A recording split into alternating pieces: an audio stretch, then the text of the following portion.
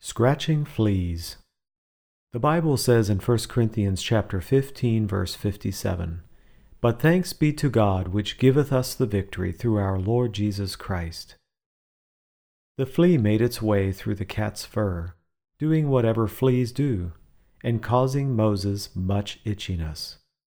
Moses applied the only remedy cats know. He sat down and scratched himself. The flea crouched low and hung on tightly as the cat pummeled his position with a rapidly scratching back foot. When the commotion ceased, the flea continued on his way, doing whatever fleas do. Moses is not able to reason his way to a more effective solution, so this flea-scratching routine happens again and again. People are wise enough to know that if you want to avoid the itchiness of fleas, you have to do more than just scratch them. They understand that if you make the fleas go away, the itchiness will go away also. Yes, people are much smarter than cats. Or are they? Tom suffers much because of his hot temper.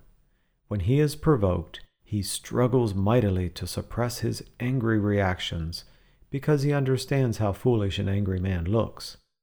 "I guess my temper is my besetting sin," he says with a sigh after yet another failure.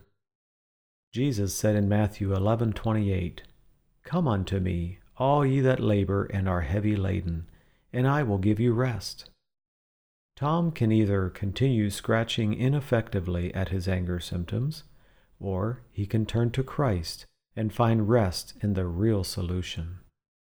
Mary's children often embarrass her by their undisciplined behavior. She scolds and pleads, but nothing seems to help.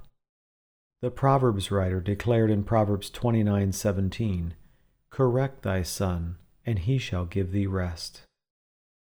Mary can either continue to scratch ineffectively at the symptoms, or she can find rest by the use of loving biblical discipline.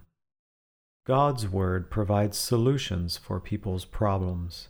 Without it, people are not much wiser than Moses the cat.